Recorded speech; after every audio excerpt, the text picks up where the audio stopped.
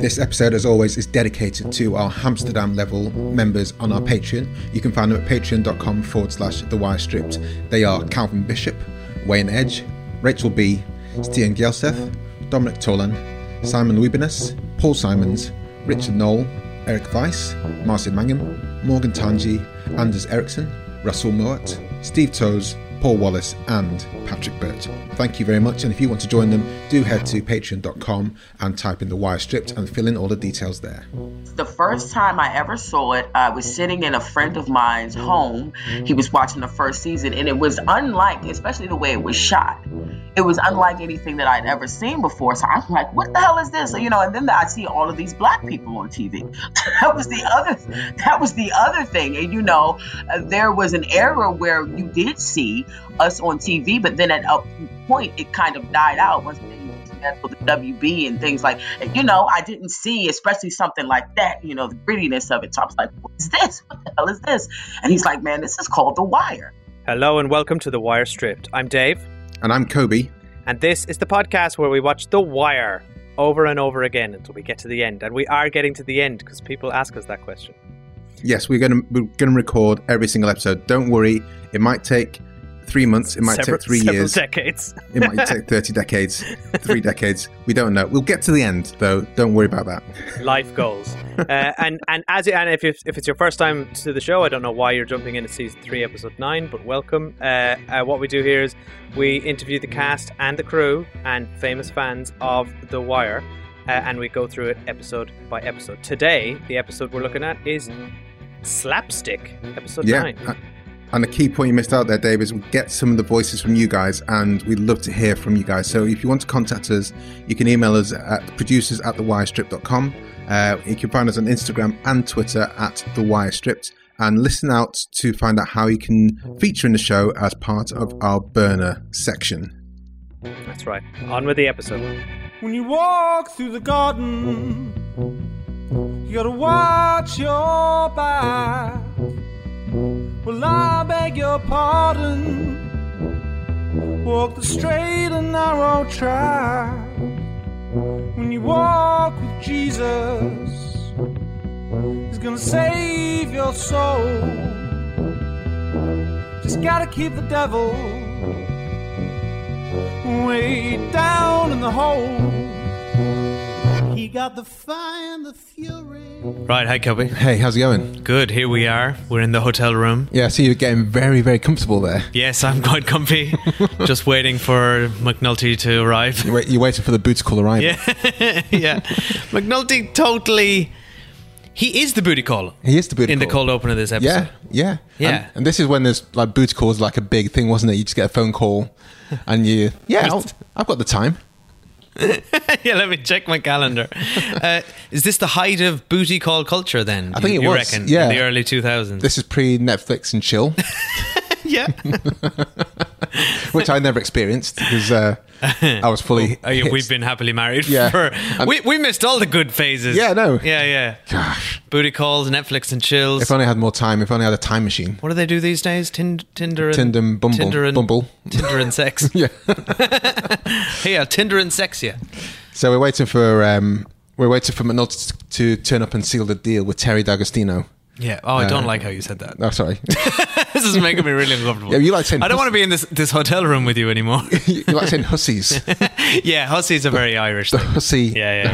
The hussy Terry D'Agostino. She's not much of a hussy though. No. He's the hussy in this instance. He is, definitely. Yeah, he's been treated like a hussy. He's the call boy. I like how McNulty, the tables have turned on him and he's getting a taste of his own booty call medicine. His booty medicine. Should we go straight into this episode? Yeah. So, right, cold open. Tell us all about it. So we wake up on the pillow with McNulty, get a phone call from Terry D'Agostino, and she's saying, "Get your ass over here. Are you awake?" "No, I'm awake." "No, you're not."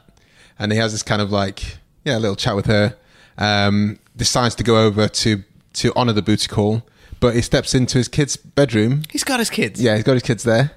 Guys, all right, I'm a father, and I'll say straight up for anyone who doesn't know, this is bad parenting. This is what you don't do.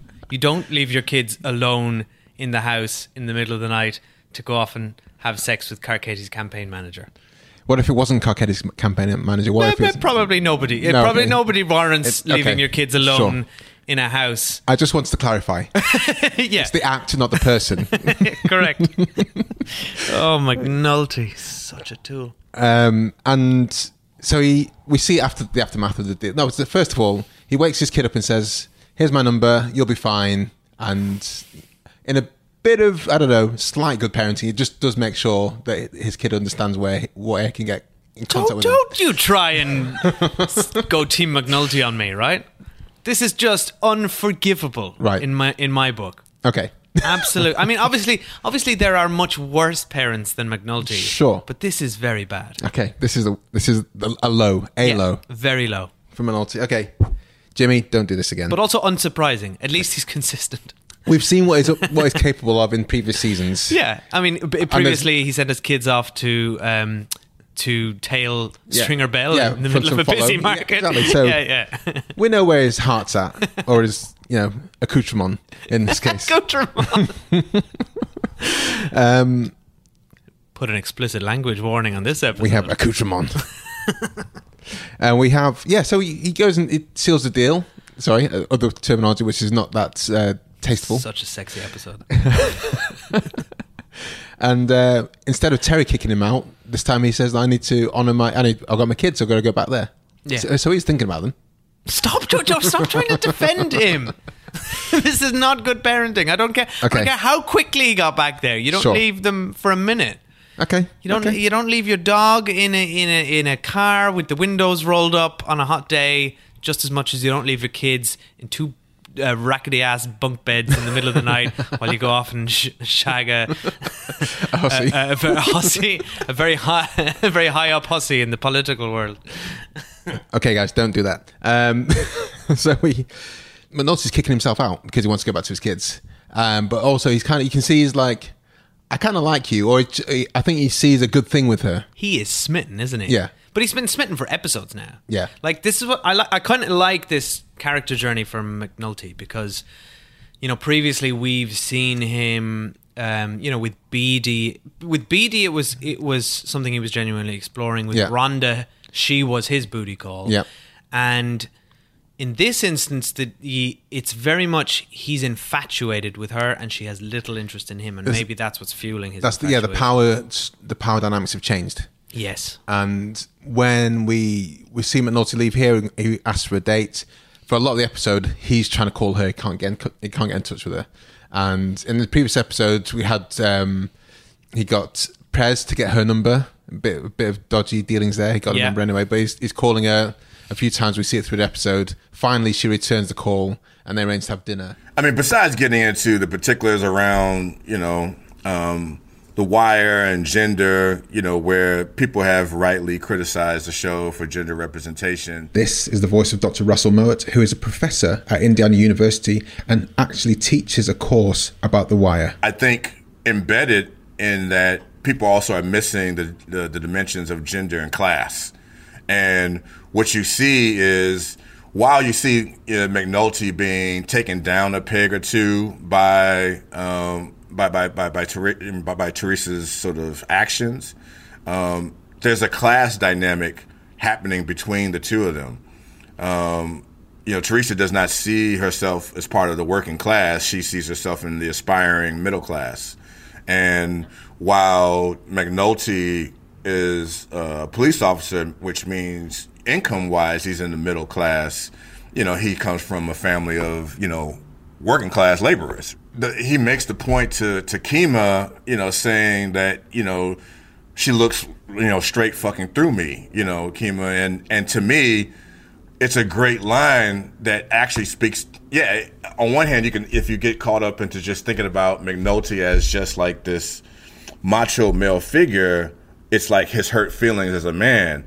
But I didn't hear it as that. I heard it as, because he's talking to Kima, I heard it as how the aspiring class really doesn't see everyday people as important. They're just stepping stones. This is one of the most cringy dinners I've ever seen in my entire life. It's awful. But I like this scene as well because it highlights that all they kind of had was physical attraction Sure. and sexual chemistry, Yeah. right? Because when all that was stripped away, because that was the only interactions they'd had previously, then they're just too different. There's nothing, aren't they? They're from literally different worlds. I mean, the fact that he didn't vote for anyone in the last general election in the States was enough for her to go, loser. That's also disappointing. Yeah, it is. McNulty is so disappointing on so many levels. But that's why, that's why The Wire is so good, because it presents us this 360 view of one city in which there are layers, and D'Agostino's just on a different plane to McNulty, who's on a different plane to... Well, actually, no, he's on the same plane as Stringer Bell and Avon. If anything, he'd have more to talk about going to dinner with Stringer Bell. With B&B Enterprises. Yeah, exactly. Way more. So then, so above Stringer Bell, you have Senator Clay Davis. Yeah. So exactly. That's the kind and you of, see them, it's the same thing. Yeah. It's the exact same comparison. Yeah. You see Clay Davis and Stringer Bell are on different planes of existence. Mm-hmm. Stringer Bell is trying to sort of break through that ceiling. Yeah. And McNulty's kind of knocking at that ceiling with D'Agostino, but he has no interest in breaking through, really, and can't. And we see that, there's a lovely moment in this episode where in that cold open, he's in her hotel room or wherever she is, and she's watching that political debate. Yeah. Then he goes back to his kids, and then he turns on the political debate, and he's like, that's him making an effort to change. Yeah. And we've seen change as a common theme throughout this season, and trying to change and evolve or change yourself or your surroundings. But he gives up almost immediately and just puts on a World War II documentary, which is what he wants to watch. I can't fake this. Exactly. But that's what's so great about McNulty as well, is that he knows he's one of the most self-aware characters in many ways. He knows exactly who he is, his place in the world, and what he's good at. And he focuses on those things and is determined and doesn't let anyone in his environment stop him from achieving those goals. See how small his world is when you see his interactions with Teresa, who's working with Carcetti. This is the voice of Andy Brassel, who's one of the hosts of the Football Ramble and On the Continent podcast, and is a huge fan of The Wire. Because in that situation, what does he know best about? He knows about proper police work, capital P, capital P, capital W, and he knows about drinking and womanizing. And yet, in this situation, maybe because in Teresa he's met a match on some sort of level, he's sort of outed as kind of uncultured by her, and he's on a level where he's just all at sea, intellectually punching well above his weight, and all his McNulty powers just kind of fade into nothing with her, really, and she just picks him up and drops him down wherever she wants. So the next scene we have, it's a Sunday, and McNulty comes into the offsite, and lo and behold, Freeman and Prez are there saying, we're just doing this on this Sunday. But I kind of get the feeling they've done this before. They're there just on a Sunday, Prez and Freeman anyway, just hanging out, because I think they just enjoy the time together and doing this stuff.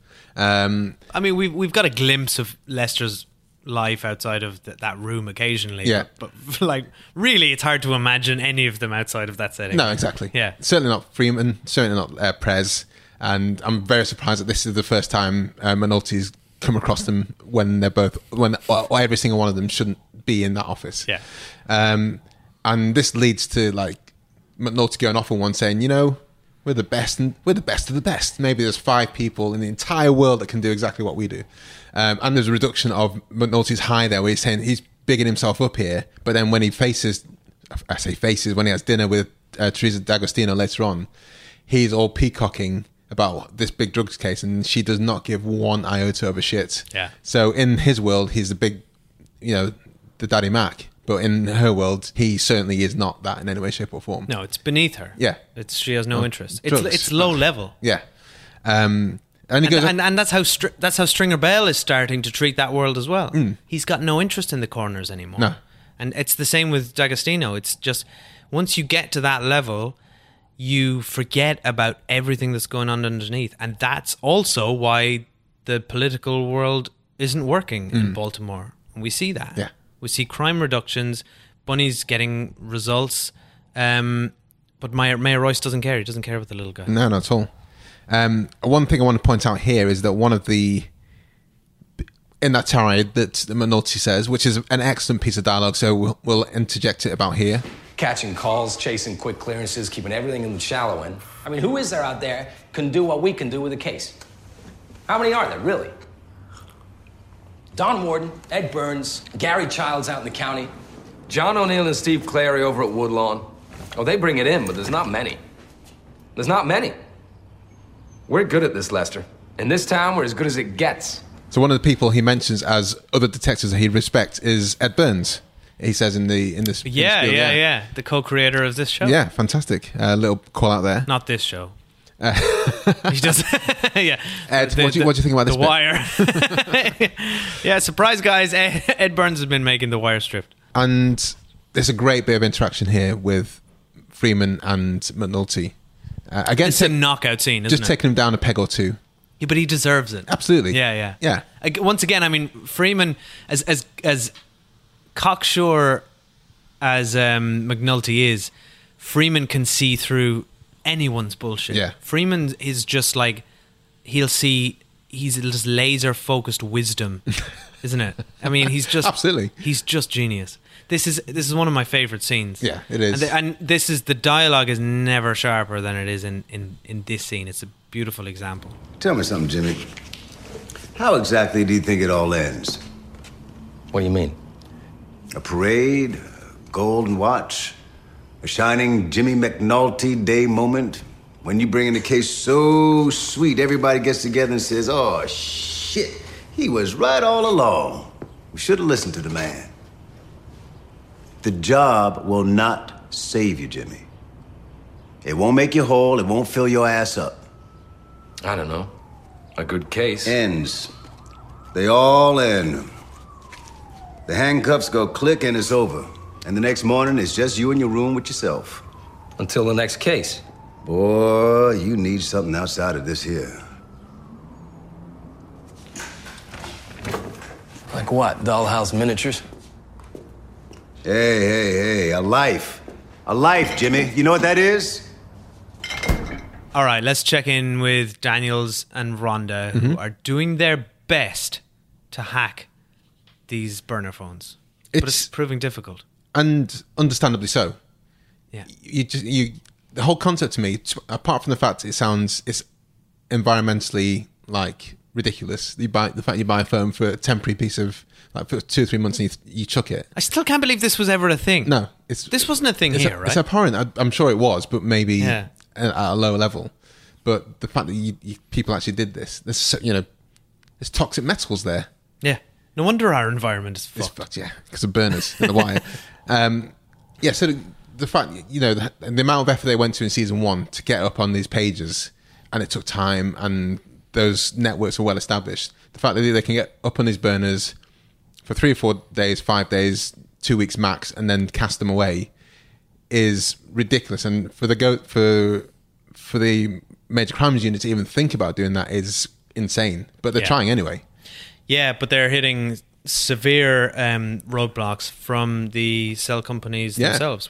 I think it's an interesting scene where Daniels and Perlman visit the head of this company and are just stonewalled to a degree that on one hand was sort of encouraging when looking back. I mean, we're now living in a time of our privacy being swapped around left, right, and centre, and it feels like any government can have access to anything they want at any time. Yeah. So to see these roadblocks being put in place is somewhat encouraging. However, Perlman makes the excellent point that and a fair threat that they've basically created a product that has allowed drug dealers to freely communicate without being monitored by the police, which is troublesome, to say the least.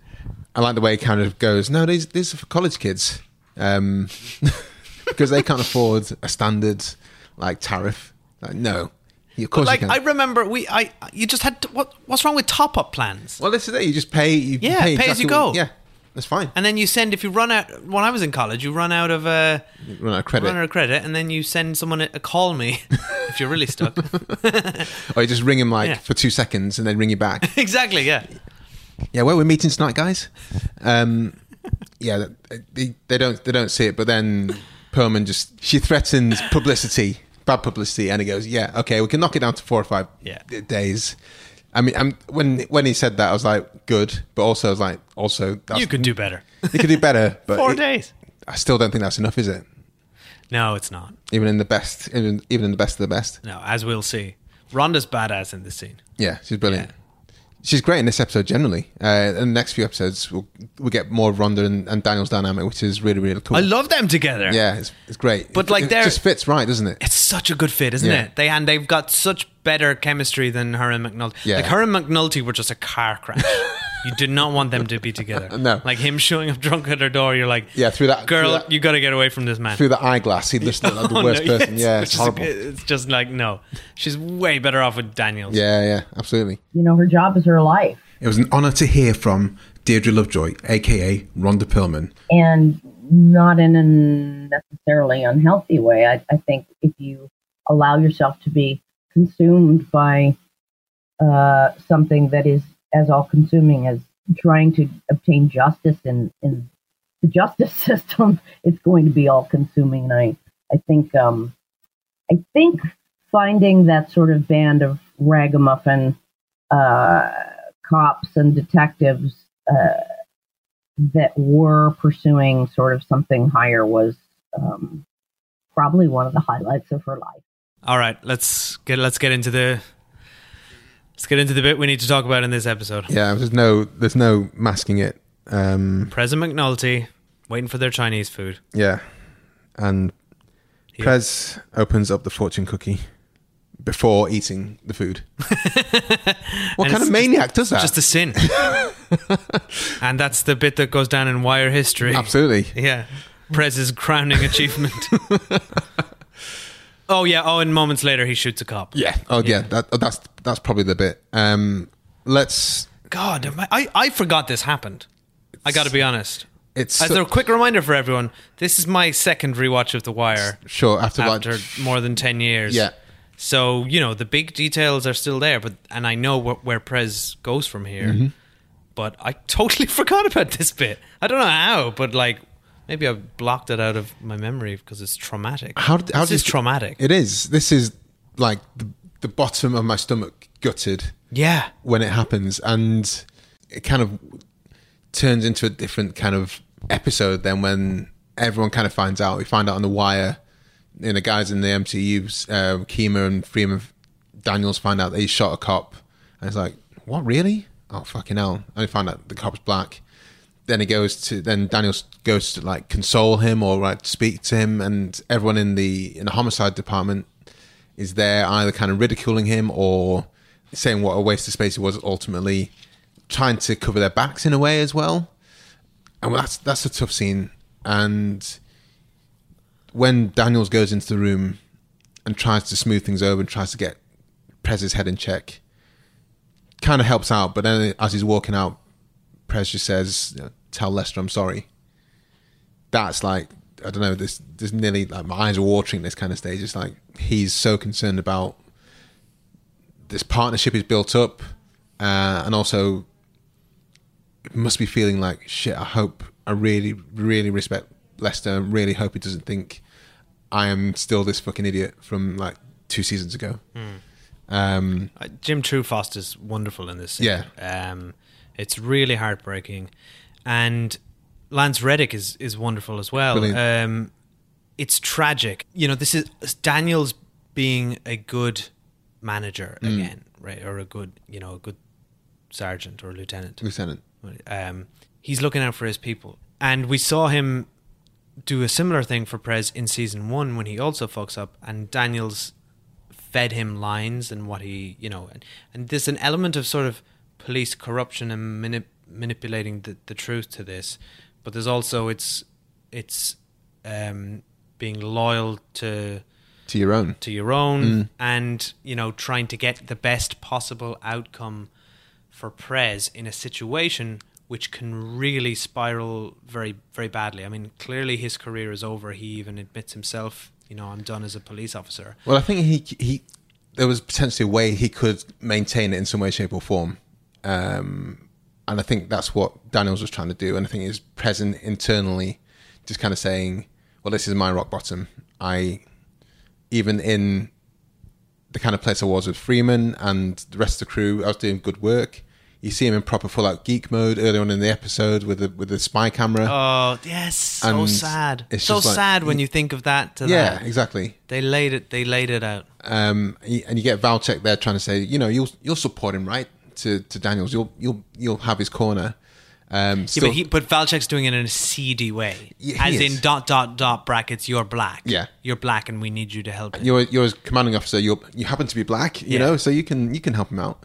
I don't think he doesn't know that point. There's racism in Valchek's voice. Yeah, there's that element in there.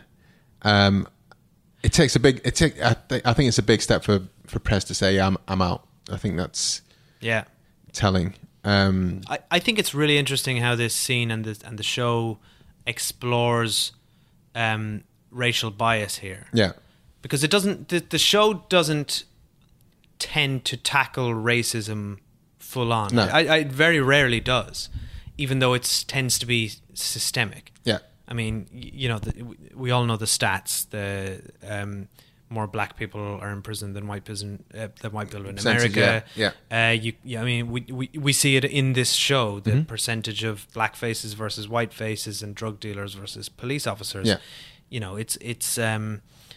It's all there on the screen, but it rarely calls it out. But in this situation, it's a white man shot a black man, or a white cop shot a black cop. Yeah. And it's very present, and suddenly it calls into question, and Daniels himself sees the dangers here for Prez, and it kind of acknowledges. I think he knows that there is no racial component to here, and he sees the danger of what historical context can mean for Prez's sort of sentencing in this case.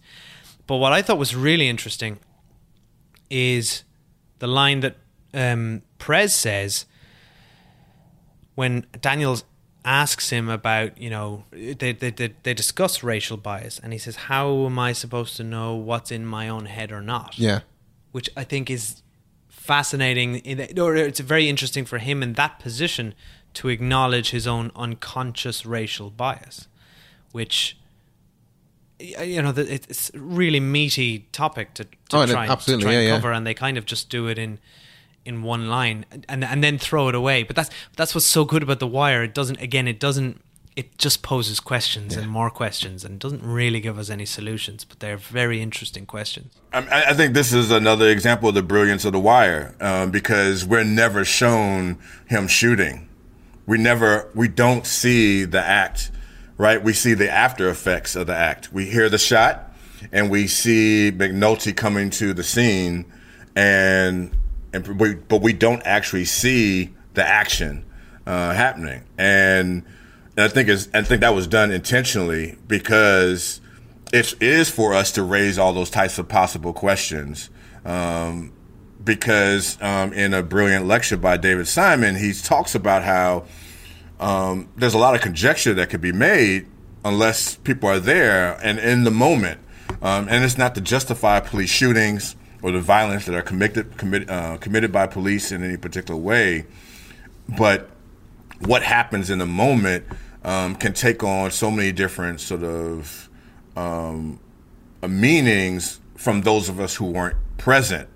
But that's where I think the point about Derek Chauvin and what happens to, of course, George Floyd changes that dynamic, because it's filmed, it's captured. And so we now see it. So we assume so many different things about Prez because we think about the entire character arc up until that moment.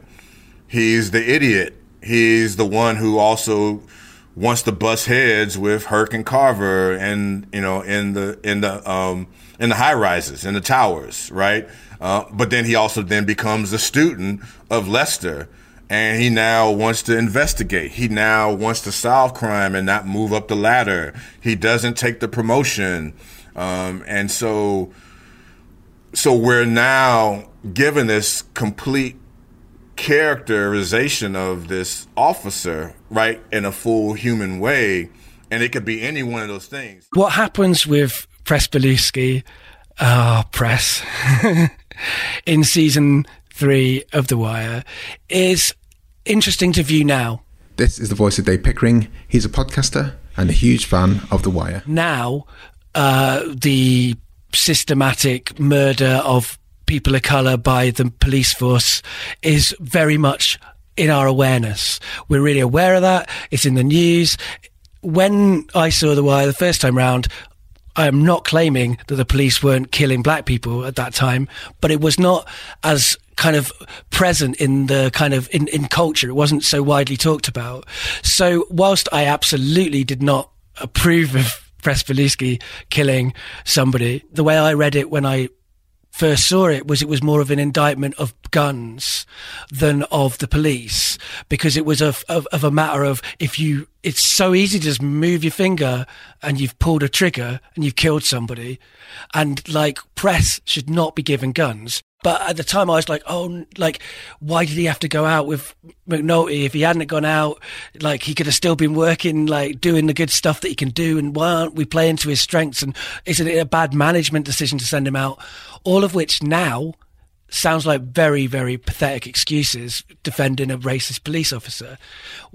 But it's complicated because Press will do very different things in season 4, and will continue to challenge our ideas around him. I mean, he is probably one of the characters who challenges you the most in terms of assumptions in the entirety of The Wire.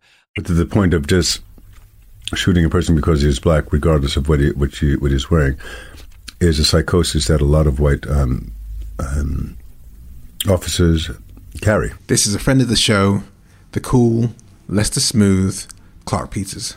I know that Presbo, because of, I'm speaking as Freeman, because of our relationship, I know there's a bigger heart and soul inside that man, and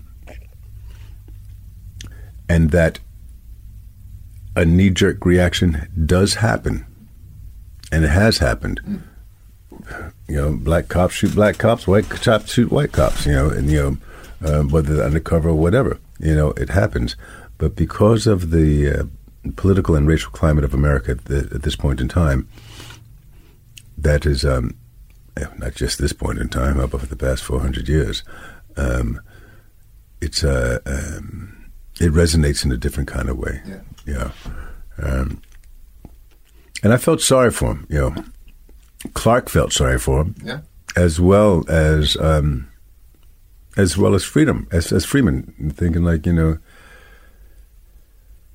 you were a loose cannon. You always were a loose fucking cannon, but I never expect you to be this loose.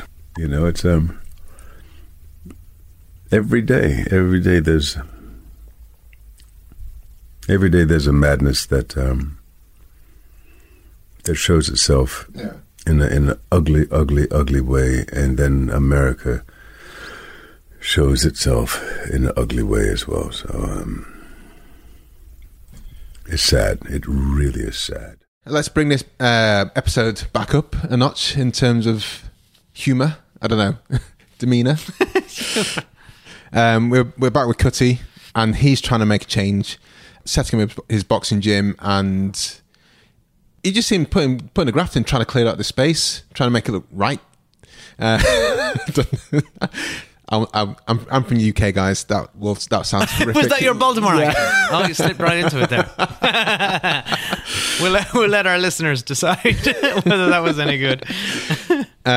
So, Cuddy's from the streets. He knows boxing. He knows how to use guns.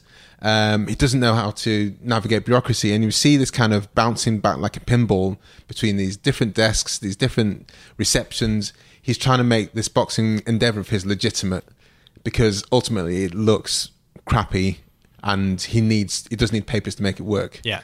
And it's kind of a heartbreaking scenario. And you see, this is one guy. You can see why a lot of people kind of stay on the street still, or stay in a position, or can't move from different levels where they're assigned, I guess, at birth or whatever, because they don't know how to play the system, or the system doesn't let them like open up doors for them when they're trying to do something that's clearly got benefits to a lot of people. Exactly. And even when you're trying and you're determined and single-minded, he has one focus right now, and it's to get a gym. Yeah. The system is doing everything it can to make it difficult for him. And look, this isn't exclusive to Baltimore. It's not exclusive to America. No. We're seeing the same issues with infrastructure in this country and in my country. This is, it's red tape and bureaucracy and capitalism and the local government just wrapping itself up in paperwork and legislation and blah blah blah blah blah. And these systems are built to sort of provide a foundation and protection for people and businesses, but they're not accessible or accommodating to somebody who doesn't know. You're right, who doesn't know how to work it. Yeah. So and I think, again, you can compare this to Clay Davis and Stringer Bell. Stringer Bell is doing the same thing that Cuddy's doing. Yeah, but he thinks he's latched on to someone who can help him out in the way that Odell Watkins is helping out Cuddy. Exactly. Exactly. So Odell Watkins is Cuddy's Clay Davis. Yeah, but Odell Watkins actually wants to help him out. Exactly. And not just bleed him dry. And it's really cool when we see the deacon puts him in touch with another reverend, and he kind of says, "Did you use my name?" He's like, "Well, I actually had no idea who you are, so why would I use your name? I didn't know that was a thing you did." But it's a lot of the times it is who you know, not what you know in this game, and that's the point I was making about he wasn't born into the system where he knows the people's strings to pull. Exactly. Another hint at the system being broken. But he does get through the deacon, because the deacon sees, a heart of gold in Cutty, puts him in the right direction, puts him in front of Odell Watkins. Odell Watkins says, "You have my full support," puts him in front of Marla Daniels, and she's like, "Yeah, I'll help you out." And they get it sorted, and I'm like, "Yeah, come on." I love that. Isn't it? It's just fist pumping stuff, isn't it? Yeah. Like we, as an audience, just want Cutty to succeed. Yes. And it is every little victory he has is a huge victory for us. Yeah. And I love seeing Marla Daniels. It's like, don't you love when the plots cross over like this? It is. It's great. Yeah. And unfortunately, Daniels and Marla Daniels, Cedric and Marla didn't work. But it's still good to see that she's making waves and she's still doing what she wants to do. And I'm like, yeah, good, great. The Wire is the continuity in The Wire is just so impressive. It's splendid, isn't it? Cuddy, is just another amazingly developed character that comes to his own within season 3, and in trying to set up this boxing gym that was, sort of initiated in, moral midgetry, he makes the comment, not knowing like how to get this started, I'm not used to how y'all regular folks get things done, right? And so he's introduced to this whole sort of system of favors and personal contacts to get permits clear and so on. And when you sort of think about it, it's sad because that's not legal, right? Like, you should be able just to go and fill out a form, or told to where to go fill out a form and get your form reviewed and get your, permit within a reasonable amount of time.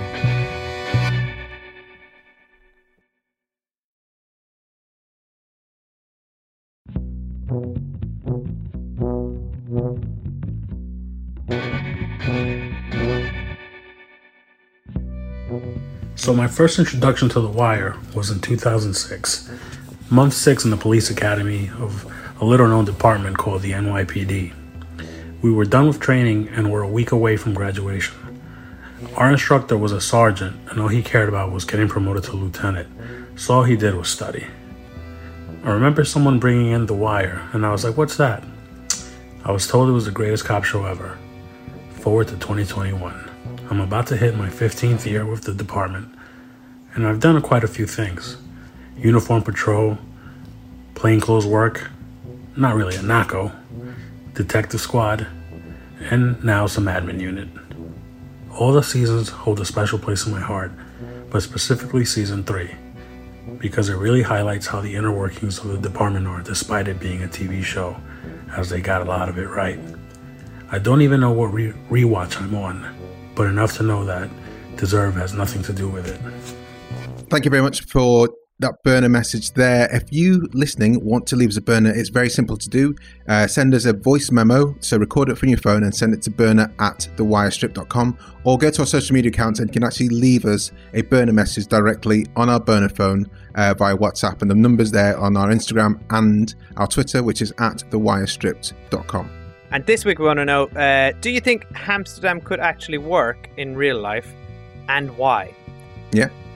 And a key thing is, guys, if you want to leave us a burner, you want to get to the front of the queue, then there is actually a way to do that. We have a Patreon account, patreon.com/thewirestripped. We talked about it at the top of the show, and we're talking about it right now. And we'll talk about it again. We're talking about it again. We're going to talk about it all the time. One of the bonuses or treats is that you get priority burner access. So if you are one of our Patreon members and you leave us a burner, you'll get fast forwarded to the front of the queue and you'll get your voice heard ahead of non-Patreon people. That's right, and you also get the access to the episodes a week before everybody else. You get to hear the full-length interviews with the cast and crew. So we've just posted the one Kobe did with Herc himself, Dominic Lombardozzi, and you get to submit questions for future interviews that we do.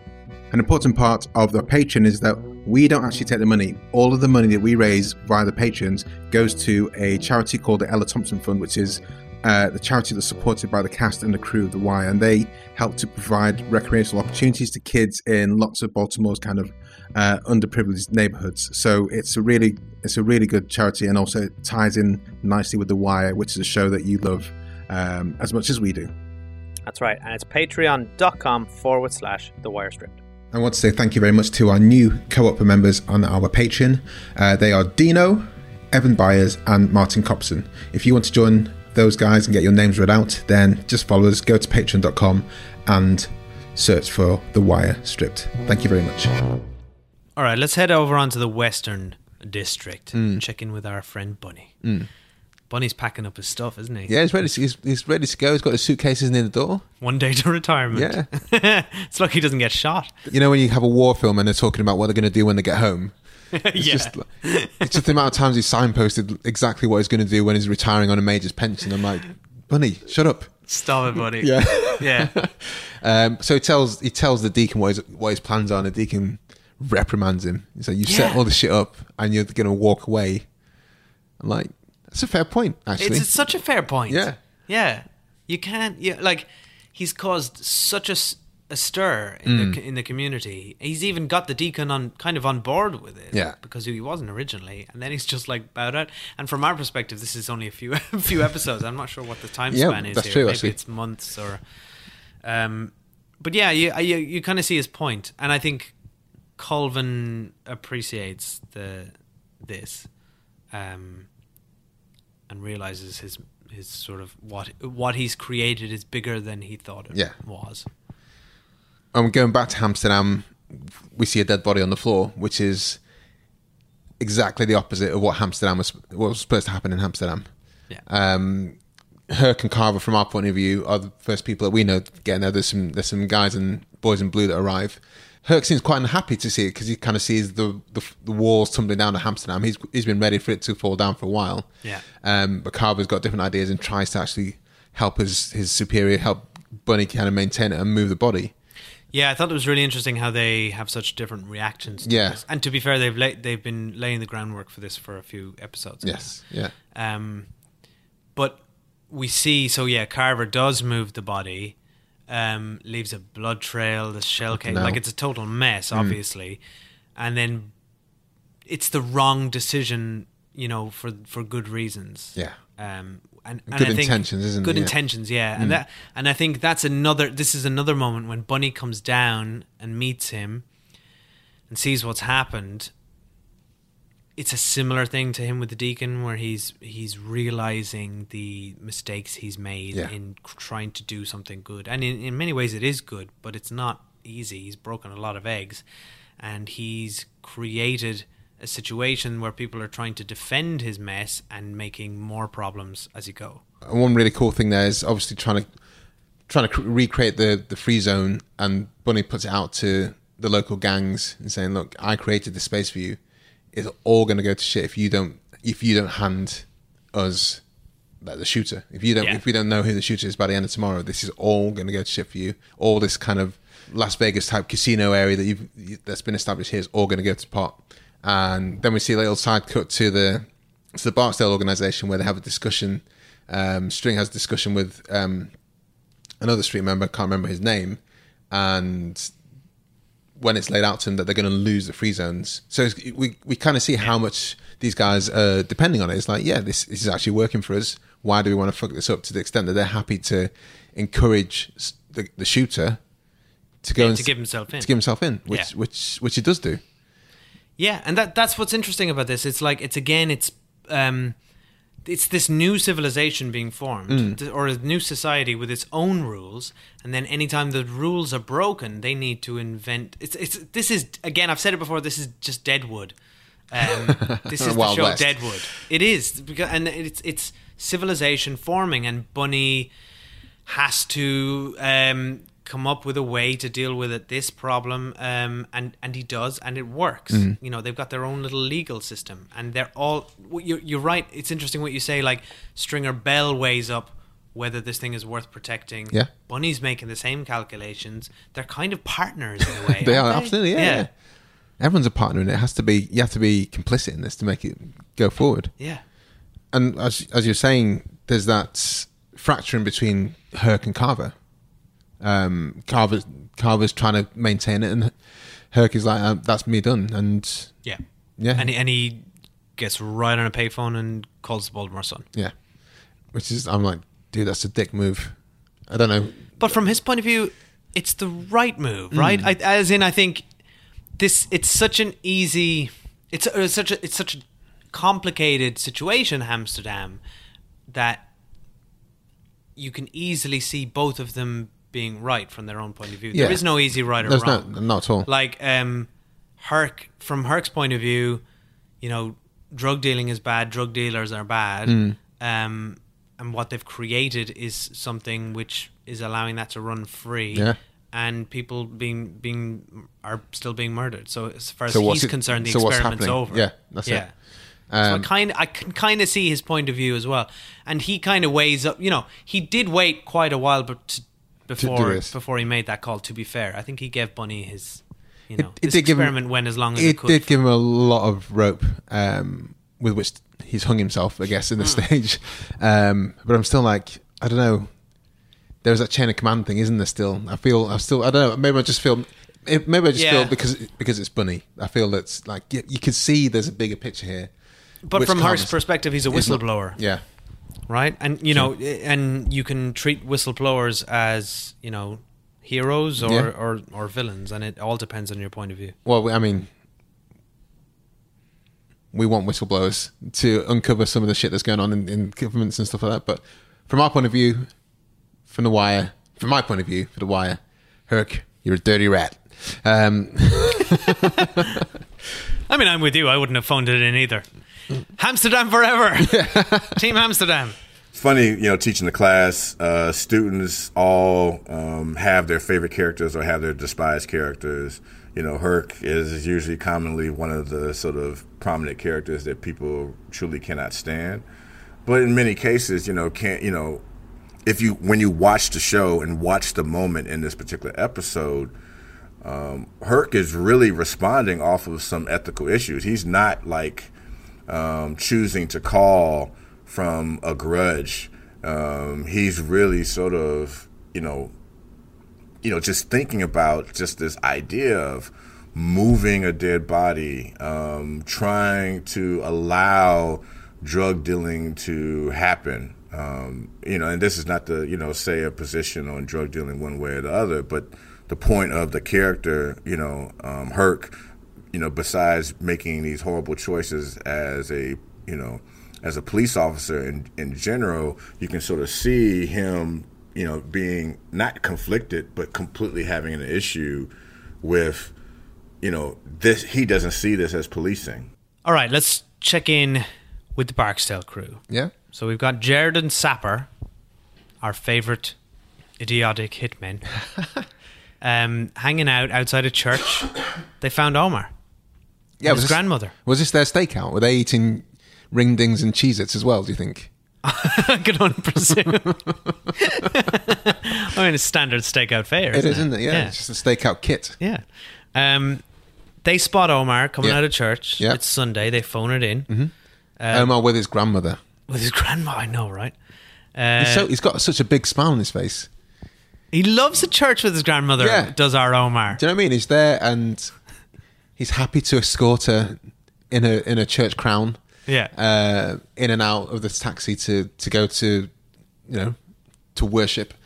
And Jared and Sapper, they're like, should we shoot at them? should we try and kill them? But like, okay, this is what's so good about this, because the fact that Jared and Sapper even consider this, first of all, shows that they are of a different breed to Cutty. And, we saw that episodes ago when Cutty was working with them and watching them beat on that guy. And it was just like, he has ethical boundaries, which they do not. And they're a certain type of sort of almost nihilistic, violent, they're almost like millennials without any ethics. Do you think, in a way. I kind of thought they were just a bit dumb. I mean, yeah. Maybe I'm giving them too much credit. They are just dumb. You're right, but they don't have a code, right? No. And maybe this is interesting because they're coming up in an organization that's been led by Stringer Bell. True. Yeah. Who is really lacking in the old school sort of loyalty and codes and honor and ethics. I say ethics, I mean street ethics. But Barksdale would not have signed that off. Avon would not have ever signed off a hit on a Sunday because it's a truce. Yes, and I yeah. love there's a sort of sweet simplicity to these isn't it? nonsense rules. But they have their rules and you don't break them. So even within Deadwood, there's laws. Things don't happen on a Sunday. Some things are sacred. I love how, I don't know, they just seem, if they weren't so dumb, they could just think, okay, what I'm going to do, I know it's a Sunday, let's just follow the car, find out where Omar's grandmother lives, then maybe follow the car to Omar, and then just pick it up on Monday morning. That's the yeah. If they weren't so dumb. You got to admire that they are also working on Sunday, just like the MCU, though. True. Right? Yeah, they're putting in overtime. Everyone's working on Sunday. That's true. What's going on here? But they seem so happy when, I mean, long story short, they ring eventually Stringer. Stringer says, "Okay, are you sure it's him? Light him up." But they seem so happy that they're shooting at both his grandmother and him, and they're like, they see the smile on their faces as they're letting go of the trigger, and you're like, "Whoa, guys." They're dumb and played for comedy, but they're also like quite like nasty and obnoxious. Just the fact that they could do that, and they deserve what's coming to them. Absolutely, yeah. But like the worst thing for the Barksdales is that Stringer's there trying to make a calculated decision about like whether or not to sign off on this hit in this moment, and he says yes. But if he had not done that, then Omar was like ready to leave the Barksdales. Yeah, it was fine. He'd seen the consequences of what him and his crew and his war with the Barksdales was costing. Yeah. And he was ready to walk away, but then they fucking shot at him and his grandma on a Sunday? Yeah. I'm like, I get it, like, Omar, I'm with you. Like, fair enough. They've got him, he's going to wage war with you now, Stringer, and you deserve it. But then rightly, Kimmy says, if you're going back after the Barksdales, I'm out. Because she's seen her best mate, Tosha, her partner in crime, and they were doing perfectly well without Omar. And Omar's then steered them into direct line of fire with the Barksdales. And she's like, no, I've seen these guys work. They are bad. There's easier catches out there. There's bigger fish out there that's easier to catch. So she dials herself out. And Dante tries to stick with Omar, but Omar, I'm quite glad he actually says, no, mate, I need to go this alone. And Omar's got like more about him than Stringer Bell in so many ways, right? You've got to say, like, he's good to his people.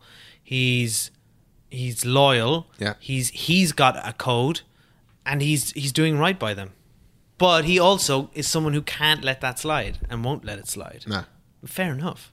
Someone shoots at you going to church with your grandmother. With the best church crown on. You love her church crown. I love it. I love that phrasing. I love it. I think it's amazing. I mean, it's just like people was talking on us and all, and the stories is getting bigger and bigger. Like, I swear to God, Fat Face Rick heard that our people went and shot Omar Granny in the ass on purpose and all that, and they pulled their dicks out, pissed on her crown and shit. Nah, I mean, I heard the same bullshit.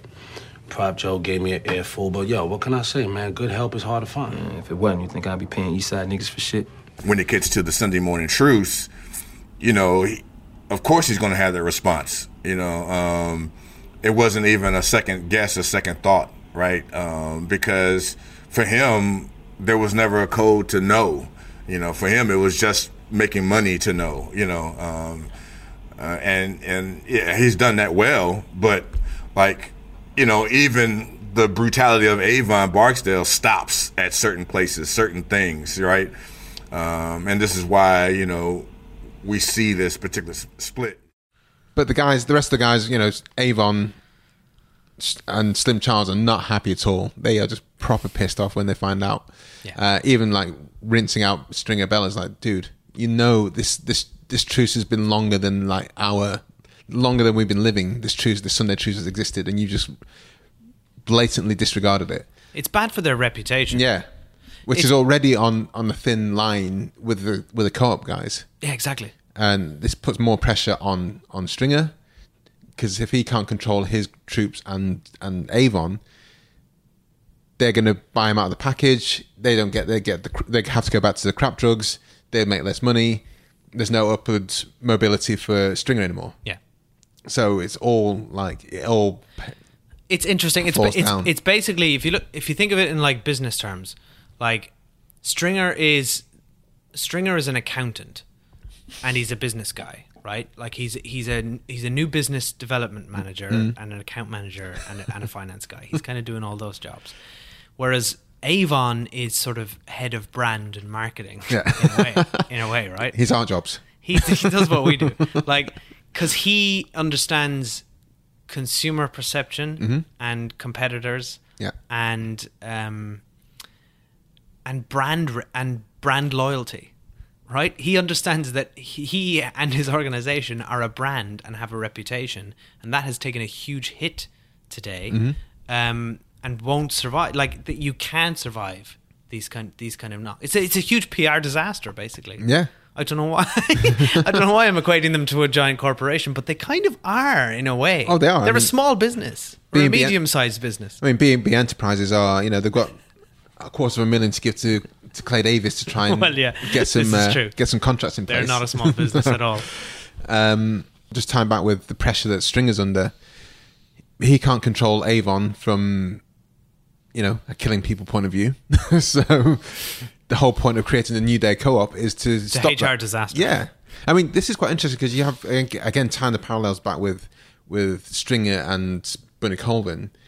You've got Stringer creating the New Day co-op to kind of legitimize things, get things more clean, reduce the shootings from their level, because that's, you know, if they're all working together, there's less violence, there's less murders, which is the main thing that draws the police to them. Yeah. If they, as we established quite early on, if they were just doing the drugs, no one gets harmed, it'd be a different ball game for them. They'd be able to rule the roost a lot better, and they have been doing. But everyone gets released, things go to shit.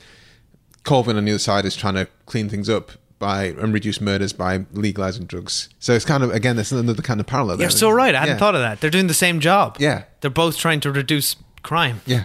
Yeah. Well, not crime, but they're trying to reduce the murder rate. Exactly. Yeah. And the co-op like it, what's been happening, but, you know, the young buck, Avon, isn't playing ball. And I kind of think that's fair enough. If one of your guys that you're working with, one of your business partners, is laying waste to all the good work you put together, you have to have a serious chat about it. Yeah. I think we'll talk more about that in future episodes. Yeah. Oh, yeah.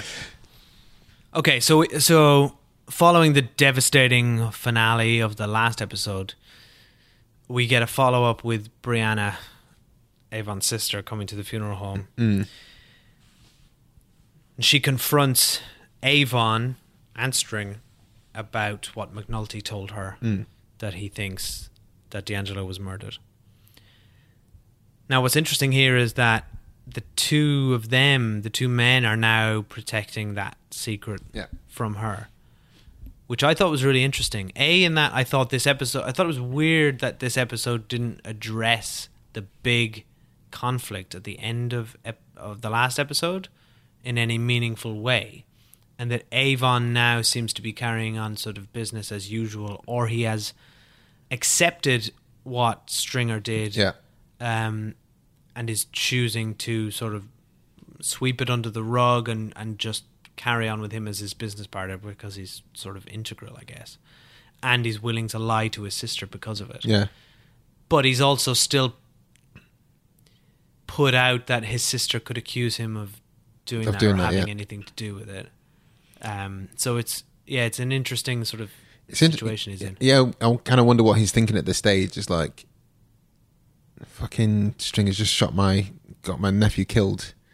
And I think maybe at this point he's just thinking, I don't want Brianna to overreact until I understand fully what's happening. I think that's in that kind of scenario, you're probably just thinking, I want to understand fully exactly how it played out. Because I think if anything, if Avon at this point says, yeah, it was String, then I didn't do it. It's that guy over there in that corner. I think there'll be interesting dynamics that happen as a direct result of what's going on. I think he's also seen so he's got the tension of Stringer hassling him about the co-op and trying to keep the streets clean, and now he's found out that he's authorised a hit on his nephew, and now Brianna's here, who thinks there's foul play going on, and I think maybe in his head he's just like, honestly, mate, I'm not sure exactly what's going on, but just can you give me some time? He's like, guys, I'm trying to wage a drug war here with Marlowe.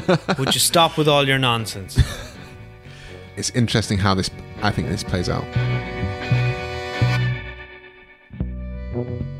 Right, that's it from us this week. Next week we're going to be watching Season 3, Episode 10. It's called Reformation. Yes. It's a big one. It's a big one. They're all big ones. If you want to contact us in the meantime, guys, there's many ways to do so. We have our email address, producers@thewirestrip.com or burner@thewirestrip.com. Do find us and follow us on Instagram and Twitter. We are at The Wire Stripped. That's right. And as always, a huge thank you to Martin and Sam from the Song by Song podcast, who wrote... Oh, they didn't write it, but they covered and performed the version of Tom Waits' Way Down in the Hole, which you're hearing right now. Yeah, thank you very much to Simon Devereaux, who's done the artwork for this episode. You can find him at Dev's Noodles, DEVZ Noodles, on Instagram. Thank you to our producer and rock Obi Joshua, who is the glue to this season. Yeah, he's keeping things pushing forwards. Ben Williams, also thank you very much for your production support and editing. And of course to Chief Glue, Super Glue, Mr. Tom Wally, our series producer and editor. Thank you very much, Tom. Okay, that's it for this week, guys. We'll see you next week. Bye. Bye.